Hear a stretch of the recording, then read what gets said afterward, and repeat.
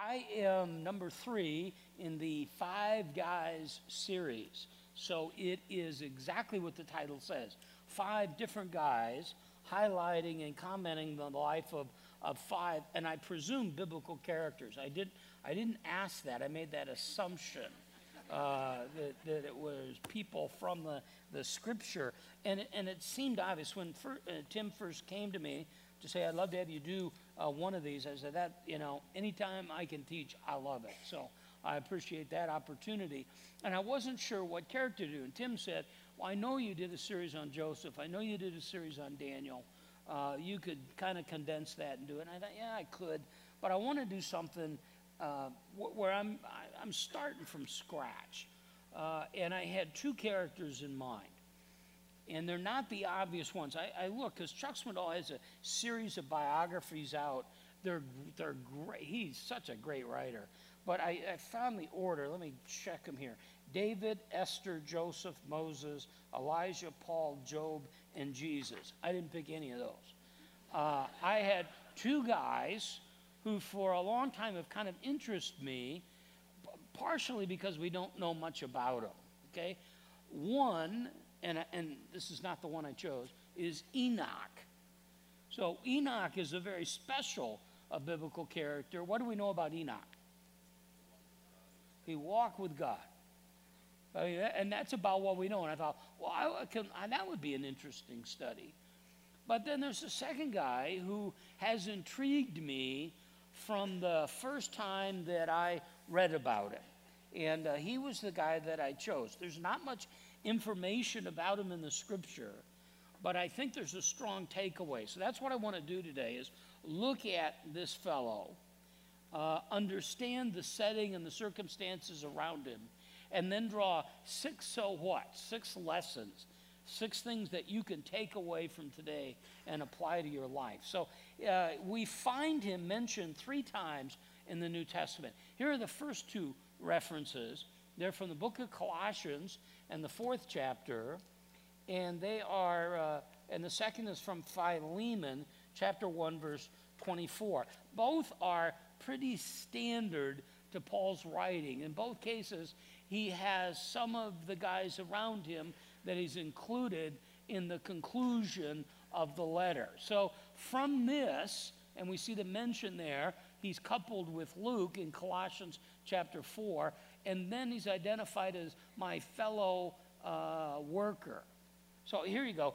Demas, as far as I can tell, I've got 4 points here that we can get from him. Number 1, he was Paul's fellow worker. Some of the translations will say co-laborer. It's a strong word. It literally, the word implies 2 people that work closely together, partners, sharing work. There's even a suggestion of equality in the relationship. So they're fellow workers.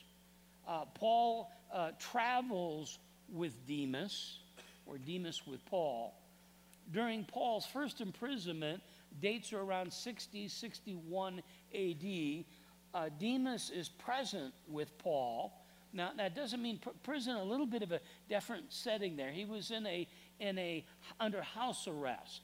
So there were some who could come and go, and he could take visitors. But Demas is one of the ones that stayed with him.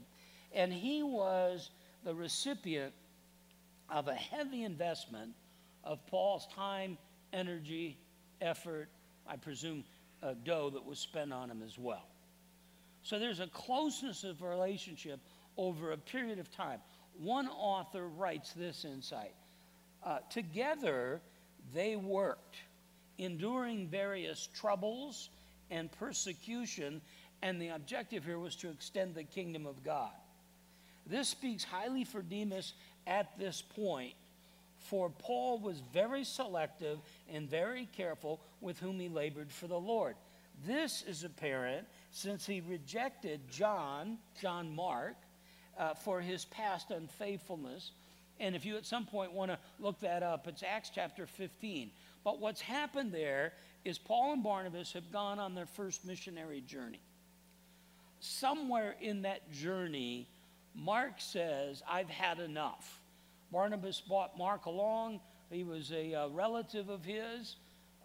Barnabas, the son of encouragement, brings Mark along for this first expedition, and Mark blows out. In Acts chapter 15, what happens is that Paul and Barnabas are about to set out on their second missionary journey. And Barnabas, is kind of a closing thought and preparation, says, why don't we take Mark with us? And Paul says, no. I've seen this movie before. He can't cut it. And in the scripture it says Paul kept insisting that he wouldn't take him, and the words were literally a sharp disagreement arose between the two of them. And what happens is Barnabas and Mark head off in one direction, Paul and Silas in another. And for years, we had this kind of undercurrent discussion of who is right, Paul or Barnabas. And in my early days, I tend to side with Paul as I got a little older and maybe mellowed a little bit and saw Barnabas. And the reality is, both of them, this is a great lesson, both of them were looking at the same guy, but from two different perspectives. And the work from two different perspectives. Barnabas said, listen, this is a young guy with a lot of potential. And Paul, I know you. You're continually filing through young men that you're pouring into. Mark is worthy of it. And yeah, he screwed up. I got it. But Paul, do we want to run down your list of mistakes? Paul's going, listen, this is tough work, pal. You know what it's like. We're in danger constantly. And we have a track record here. It's not just my suspicion. In the last opportunity he had to stand up big and put on his big boy pants and move to the big table for Thanksgiving dinner, he went in exactly the opposite direction. So no. Well, with that backdrop, we can assume Paul becomes, and there's the word, very selective and careful in who he's going to have around him. And he knows he has a finite amount of resources, time, energy, effort, and money, so he's going to be as discerning as he can possibly be up front. Demas not only makes that cut, he travels with Paul for a long period of time. Open your Bibles, if you would, to the book of 2 Timothy, one of my favorite books. Paul's writing to this young protege of his. He identifies him as my son. It's not his biological son. It's his son in the faith. I would, again, argue Paul's favorite person on the planet. I think you can build a case for that. Paul is used Timothy in Philippi. He's established him as a pastor in Ephesus. And now he's writing to them, and he's writing against this backdrop. Here's what intensifies this letter and this setting. I'm already being poured out as a drink offering. The time for my departure has come. In other words, Paul senses that he's about to die. And the time is there. It's near. And in fact, this is the last written communication we have from Paul. Verse 7, I've finished the good fight, or fought the good fight, finished the course, kept the faith. That's an amazing assessment, and I want you to see this, that this is Paul's assessment of himself. So you'll hear people say, at the end of my life, I want to hear, well done, good and faithful servant. Me too. I do too. But how incredible it would be at the end of your life for you to evaluate your own life, and this is the conclusion you have of your life. Not somebody else's. Paul's saying, listen, I've been there, and I got to tell you something. I hung in there to the end. He didn't just wake up one morning, by the way, and go, well, golly, look how that turned out. I would say this is a result of planning and preparation. Paul says in Philippians 3 that I forget what lies behind. I press forward. I do this one thing, Christ crucified. That's all I'm concerned about. So no matter what the topic, marriage, family, kids, business, recreation, doesn't matter. It's my relationship with Christ and how it plays in that. So Paul said, here's the backdrop. And I just added in verse 8, in the future, there's laid up for me a crown of righteousness, which the Lord, the righteous judge, will award me on that day. If we stopped right here, we could kind of go, good for you, Paul. We're excited for you. How about Paul? Wow. But he adds this by way of encouragement to you and me. And not only for me, but also to all who've loved his appearing. That can be your resume. That can be a one-paragraph biographical sketch of your life. Well, that's the backdrop. That's the intensity. Paul's in prison again. He is isolated, lonely. Look at verse 9, and this is the verse I want to get to. We said there's 3 references to Demas in the New Testament. 2 very positive as Paul's traveler, co-worker. 2 Timothy chapter 4, verse 9. Make every effort to come to me soon. For Demas, having loved this present world, has deserted me. I remember the first time I read that, knowing who Demas was, because we were doing a study in the other books, and I'm going, wait a minute, how can this be? This isn't just a guy who studied Bible. This is a guy who didn't just go and hear Paul preach. He is in the trenches with him. He's up close and personal. He's been through imprisonment already with Paul. He's been with Paul, and I presume at the same time, fighting the good fight and working on the course, keeping the faith, and now he's deserted him in the midst of, verse 9, in the midst of difficult situations, dangerous situations. In the midst of this, he has, and the word's a fascinating word, deserted me. It's also translated forsaken. It's the idea to leave somebody in a dire situation, to utterly abandon someone. One scholar writes this: the verb has deserted me needs our attention for a moment. It's a strong verb. It starts with the root verb, meaning to leave, and then compounds it by adding 2 prepositions at the beginning of the word, which makes it doubly intense, so that it has been translated in a sort of American slang, to leave me in the lurch. The idea is not just leaving or deserting in the midst of a dire situation, but leaving at an inappropriate time. That at the worst possible moment, back to verse 9, at the worst possible moment, in terrible circumstances, with the worst possible timing, Demas deserts the man who was his fellow worker and traveler and prisoner and was his mentor. Now, in preparing for today, I read 23 different translations or paraphrases of this section of 2 Timothy. Most of them translated the verse very similar to this. Having loved this world, he's deserted me. Here are 2 paraphrases that maybe are a little bit helpful. The Message paraphrases it this way: get here as fast as you can. Demas, chasing fads, went off to Thessalonica and left me. The New Living, Timothy, please come as soon as you can. Demas has deserted me because he loves the things of this life.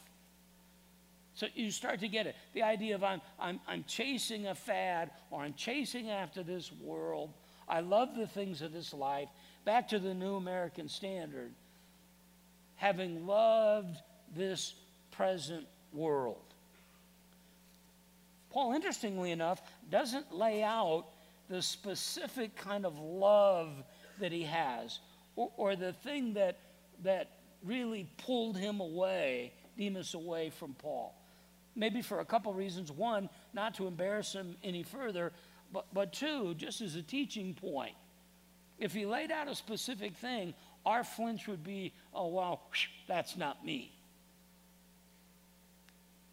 Paul said, no, it's this generic, broad, but powerful love of this present world, which oftentimes pulls us away. Certainly a tension there. Well, when I read that for the first time, I was relatively new to the faith, and I was studying hard in a variety of different areas, and I would find repetitive phrases and try to link them together. So when I read that and tried to unpack what's going on in Demas's life, I thought immediately of 1 John chapter 2, verse 15 and 16, where John says, don't love this world or the things of this world. If anyone loves the world, the love of the Father's not in him. So here's what John's telling us, is there's a collision course here between the things of the world and the things of God. James warns us in James chapter 4, verse 4, that friendship with the world is an enemy of God. Don't love the word world. Now, the word world can mean different things. It can mean the globe. He's not saying don't love the planet or don't love the universe or the people, but he's talking here about the world and the world system. Don't love the world system, the way the world looks at things, the values. Years ago, a guy by the name of Tony Campolo wrote a book called Who Switched the Price Tags? And the title came from a personal experience that Campolo had growing up. He and his buddy used to go to the local drugstore, and they would find, let's say, two items. A pen, a ballpoint pen that sold for $2, and a transistor radio that sold for 10. And one would go and distract the clerk. The other would go and switch the price tags. And that thing that was really valued and worth $10, they could buy for $2. And Campolo in this book says, then I grew up and went out in the world, and I looked around and I discovered somebody switched the price tags on everything around us. The things that God says are valuable, the world says not so valuable. The world says this is really important, and God says not really. And there's that tension between the things of God and the things of this world. So he said, if anyone loves the world, the love of the Father is not in him. And then he begins to define at least 3 elements of this. For all that is in the world, the lust of the flesh, the lust of the eyes, and the boastful pride of life is not from the Father, it's from the Word. So let me break this down for you. The word lust is often associated in a sexual context. That's a small part of it. It's the idea of an evil desire, a compulsion, an evil desire that manifests itself in 3 ways. The lust of the flesh, that's man's natural desire for rebellion, for gratification, for immediate gratification. The lust of the eyes, that's the avenue, the way of temptation, the way in. Something that looks so appealing. Usually it's something that I don't have and maybe somebody else has, and I want it even though it isn't mine. And then the boastful pride of life, the arrogance over our circumstances, the attempts to oppress others, the besetting sin. I personally, this is my experience in my own life and in dealing with a lot of other people, think that pride becomes the driving force in so much of our sinful behavior and so much of just bad life decisions. It's that pride. It's that desire to have others look at me and say, wow. It's the idea that you can take responsibility and credit for just some of the circumstances in your life. I am a free market capitalist pig. Okay? Now, let me tell you the problem with people like me. Not me, but people like me, okay, is they can become very much individualistic and can start saying, hey, listen, just pull yourself up by your bootstraps. When in fact, there are all sorts, millions, of people who don't have any bootstraps to grab.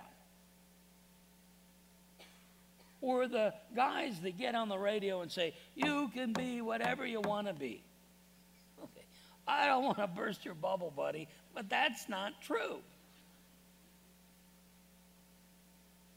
Most of us, and I love to teach this, and I'm amazed by the point, most of us are average. That's what average means. If most of us aren't average, then the word doesn't mean anything. You didn't come into the world and if you want it and you work for it, you can get it. That's not true. Do you think for a second that LeBron and I don't even need to finish the illustration. I mean, that's all I need. The only shot I got is if they turn off the air conditioning and he goes down, okay? That's the only shot I got. I can get around him then. But it doesn't work that way. That's not life. Well, all of a sudden, when you pull and it's not an excuse to not work. You know I'm not teaching that. It's to say, don't think that you're so hot that you can be anything you want to be, or if you have some level of success, you're responsible for it. It's that boastful pride of life. Now, how basic is this to life? I'll go all the way back to the beginning, Genesis chapter 3, and look at it play out here. What's happened here is the serpent has come, and the serpent has tempted Eve. He's cast out on the word of God, and there's the background. And now here's the narrative. When the woman saw the tree was good for food, what is that? Lust of the flesh. And it was a delight to the eyes, lust of the eyes. And the tree was desirable to make her wise. She took the fruit and ate it. Lust, boastful pride of life. It's Satan's standard operating procedure in your life. That's his playbook. He's got 3 plays. That's it. Lust of the flesh, lust of the eyes, boastful pride of life. And she took it and ate it, and then she gave to her husband, and this guy plunged us all into ruin. I had somebody the other day, and this happens all the time, and you've been there, saying to me, boy, when I get to heaven, I want to ask God. And I'm going, I don't think it's going to work that way. I think when you get to heaven, you're going to be in awe. I don't read Isaiah 6 and see Isaiah going, I'm going to talk to you about some of this stuff. Okay? But I would like to ask, if I had a Q&A, I'd like to ask one question to one guy. To Adam, I'd like to go, what were you thinking about, man? I mean, you have messed us all up. That's what we spend. I was in a meeting the other day, and I was trying to make the point in my life personally, but in our life as a team or as a business or as a country, we spend all our life trying to manage sin. So we got laws and rules, and we protect ourselves and hide. One of the commentators asked, what would Jesus say to Demas or about Demas? And we just looked at it in Matthew 13. Remember the parable of the seed and the sowers? And the third seed in Matthew 13:7, it said other seeds fell among the thorns, and the thorns came up quickly and choked them out. And we go, oh, what does that mean? Well, Jesus interprets it in verse 22. He said, the one on whom the seed was sown among the thorns, this is the man who hears the word, and the worries of the world and the deceitfulness of riches choke the word, and it becomes unfruitful. Now, here's what I don't want to do, and I didn't do it anywhere in here. I'm not trying to figure out, was Demas really a believer who walked away? Does Demas ever come back? There's some who suggest that he is, in fact, Demetrius, who's mentioned later by John in his epistles, which we find at the end of the scripture. I don't care about that. The minute we enter that, it provides you an opportunity to start debating about Demas and forget to look at your own life. Not asking you to figure out if Demas was really a believer or Demas ever came back. I'm talking about you and me. And I'm saying to us, if this can happen to the guy who is the co-worker and the traveling companion and in prison with Paul, that temptation must be so strong, we better fully understand it. And what is that temptation? It's the worry of the world and the deceitfulness of riches. It's the worries that come along. And I would take the worry of the world and the deceitfulness of riches and call it life.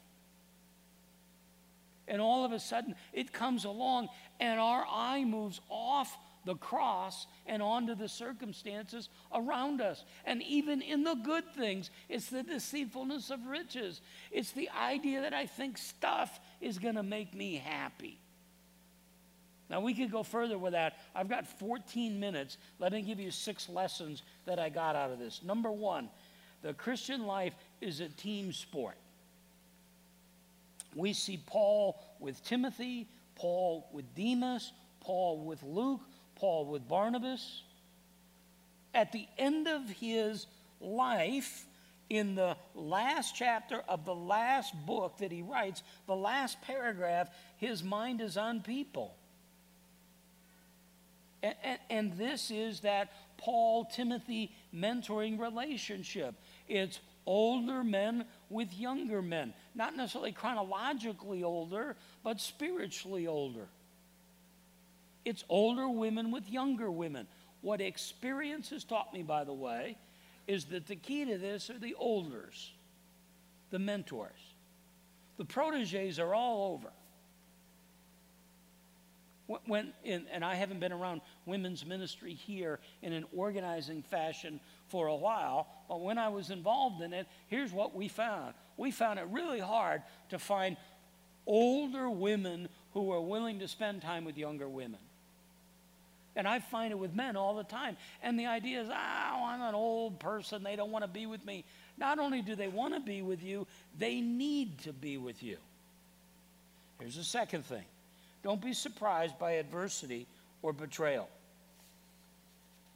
Don't be taken back when you have something in your life that comes as a fiery ordeal. Those are exactly the words that Peter uses in 1 Peter. Don't be surprised by the fiery ordeals that come around you. James says it this way. Count it all joy when you encounter various trials. They're coming. Don't be taken back, by the way, by the betrayals. Ray Stedman, in his commentary on this section, writes this: I received a letter last week from a man who used to work alongside me and loved this present world and departed. And he wrote back, and he wrote of his life. And Stedman observes this: you will have in your life a Demas or 2 or 3 or more. Somebody you pour your life into, somebody you think is on the team, somebody outwardly doing ministry who brings you deep hurt, deep pain, and sometimes deep confusion, because all of a sudden it becomes apparent that they love the world and they leave. Demas, this is a great sentence. Demas is part of your network, and mine too. Here's the third thing. Past performance doesn't guarantee future results. I love infomercials. I love when they're selling stuff on TV. And the pattern is always before, after, a testimony, here's the product. So I'm watching one the other day, and there's a before picture, and it's like I'm the eternal before picture. So it's a guy like me, and then there's a guy there, and he's all ripped, and he's just looking studly, and on the bottom is some very alarming copy. It's in very small print. So small that many people don't even bother to read it. But on the bottom, what does it say? Well, results may vary. Well, you mean I'm going to be more muscular than him? I'm going to be more ripped? No. Here you go. You hear it in economic ads all the time. Past performance doesn't guarantee future results. You may be flying along like Demas, traveling with the apostle, knocking it out of the park. You're a spiritual Hall of Famer. That doesn't mean that you're guaranteed that you'll finish the course and keep the faith. This battle is over when you die. Not until then. And that's hard, because there's a tendency to ease up. And the minute I ease up, the enemy will come in. The minute I back off, that temptation will come. Lust of the flesh, lust of the eyes, boastful pride of life. I want to give you the flip side of that. Failure's not fatal. Some of you are sitting here right now and you're flying high, and some of you are going, you know what? I'm Demas. I've blown it. We mentioned a guy earlier, his name was Mark, and so was the drift between Barnabas and Paul, that Mark, in the midst of this, becomes the dividing issue. And Paul says, get him out of here. Now I want to take you back into the context we're in. Look at 2 Timothy chapter 4, verse 11. Paul's writing to Timothy. He said, only Luke is with me. Pick up Mark. It's the same guy, because he's useful for service. You may have heard since you were a little kid, you are nothing, you'll never amount to nothing. You may have tried many, many things, and with them comes inevitable failure. You may be told by everybody around you that you are a loser. And maybe you are. But you don't have to stay there. Failure's not fatal. There's one thing that we have as biblical Christians, and that's grace and forgiveness. It's not that God is stunned by your failure and go, well, I don't want anything to do with you. We believe in the doctrines of grace here. We believe, and you were just taught it in Romans 8 and 9, that God chose you before the foundations of the earth, and he knew everything about you. It's not that he's sitting there today going, if I'd have known that, I would have never picked you. Right? Failure is not fatal. Look, those are rich words. Pick up Mark. Bring him with you, for he is good for service. People may let you down, but I don't think you give up on them. Two more things. The best defense is a good offense. Here comes the world with the lust of the flesh and the lust of the eyes and the boastful pride of life. Well, rather than sit there and pick those off, let me give you an offensive strategy. Again, it's in this very same book, 2 Timothy chapter 2, verse 3 through 6. Paul says to Timothy, suffer hardship with me. It's a kind of a recurring theme of this book. You find it again in chapter 2, verse 9, the idea of suffering. And in chapter 3, verse 12, Paul writes to Timothy, all who desire to live godly in Christ Jesus will be persecuted. So the adversity, the suffering, the hardship, the temptation, that's all normal. That's all a normal part of life. But he said, here, do this. Here's some advice. 2 Timothy chapter 2, verse 4. Man, this is one of those circle verses. This is one that you make a note on. And if you do Bible study or you do a quiet time or you're just thinking, this is a verse to go over again and again. No soldier in active duty entangles himself in the affairs of everyday life so that he may please the one who enlisted him as a soldier. Paul uses to Timothy here 3 pictures, and we get this. This, to me, is the offense, is no soldier is involved in and entangled in the affairs of everyday life. That's part of what they do in the military. They take away a lot of those daily choices. You're down at Fort Huachuca this morning. You walked up. You didn't go to the closet and say, well, what should I wear today? Maybe a snappy black and white shirt like Tom. Okay? Maybe you go to breakfast and you go, what is that? And they tell you, I don't want that. What is that? I don't want that.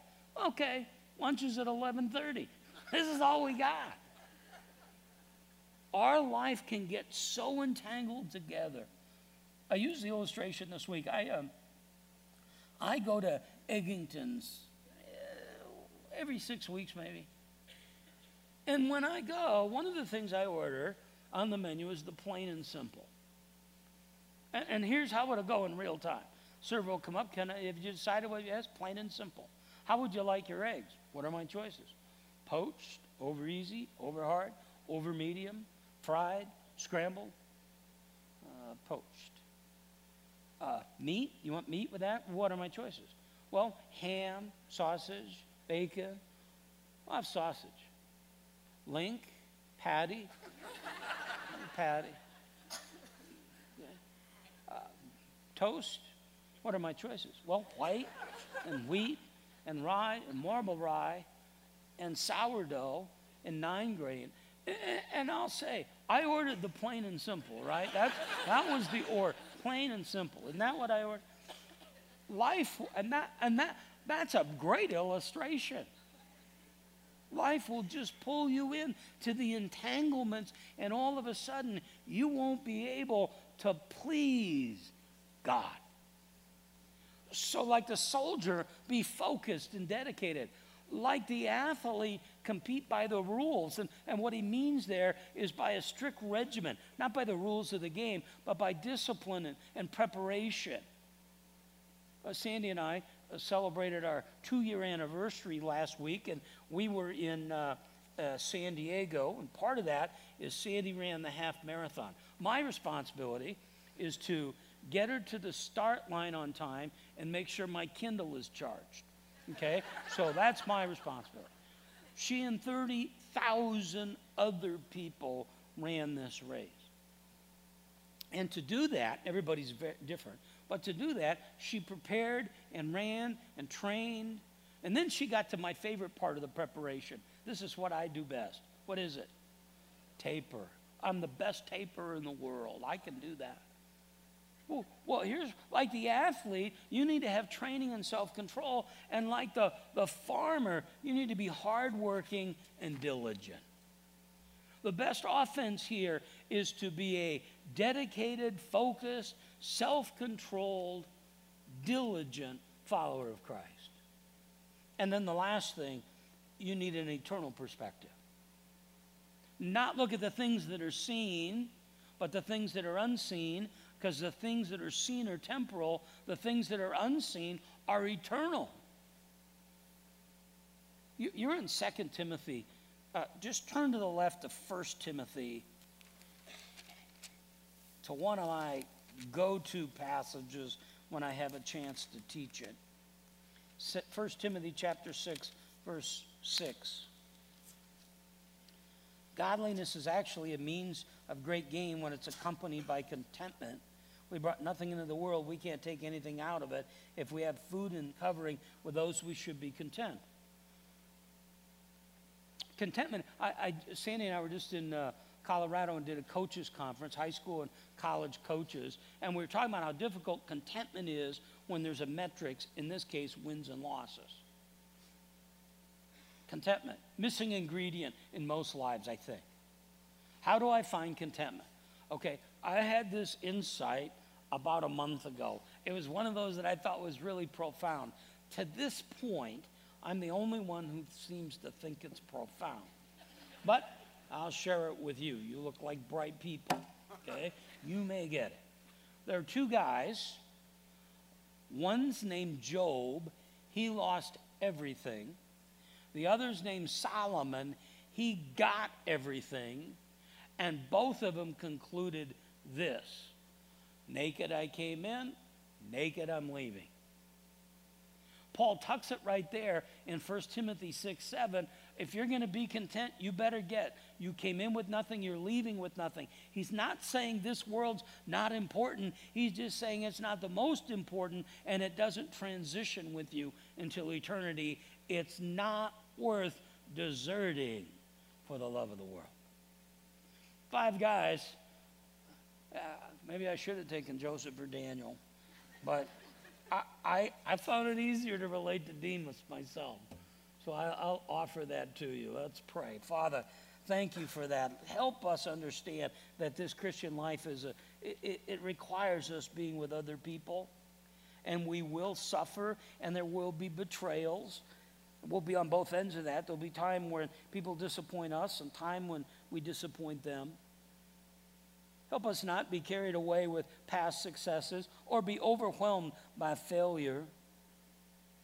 God, let us be diligent, dedicated, self-controlled. And Father, keep our eyes on you and on the cross. We ask it in Christ's name. Amen.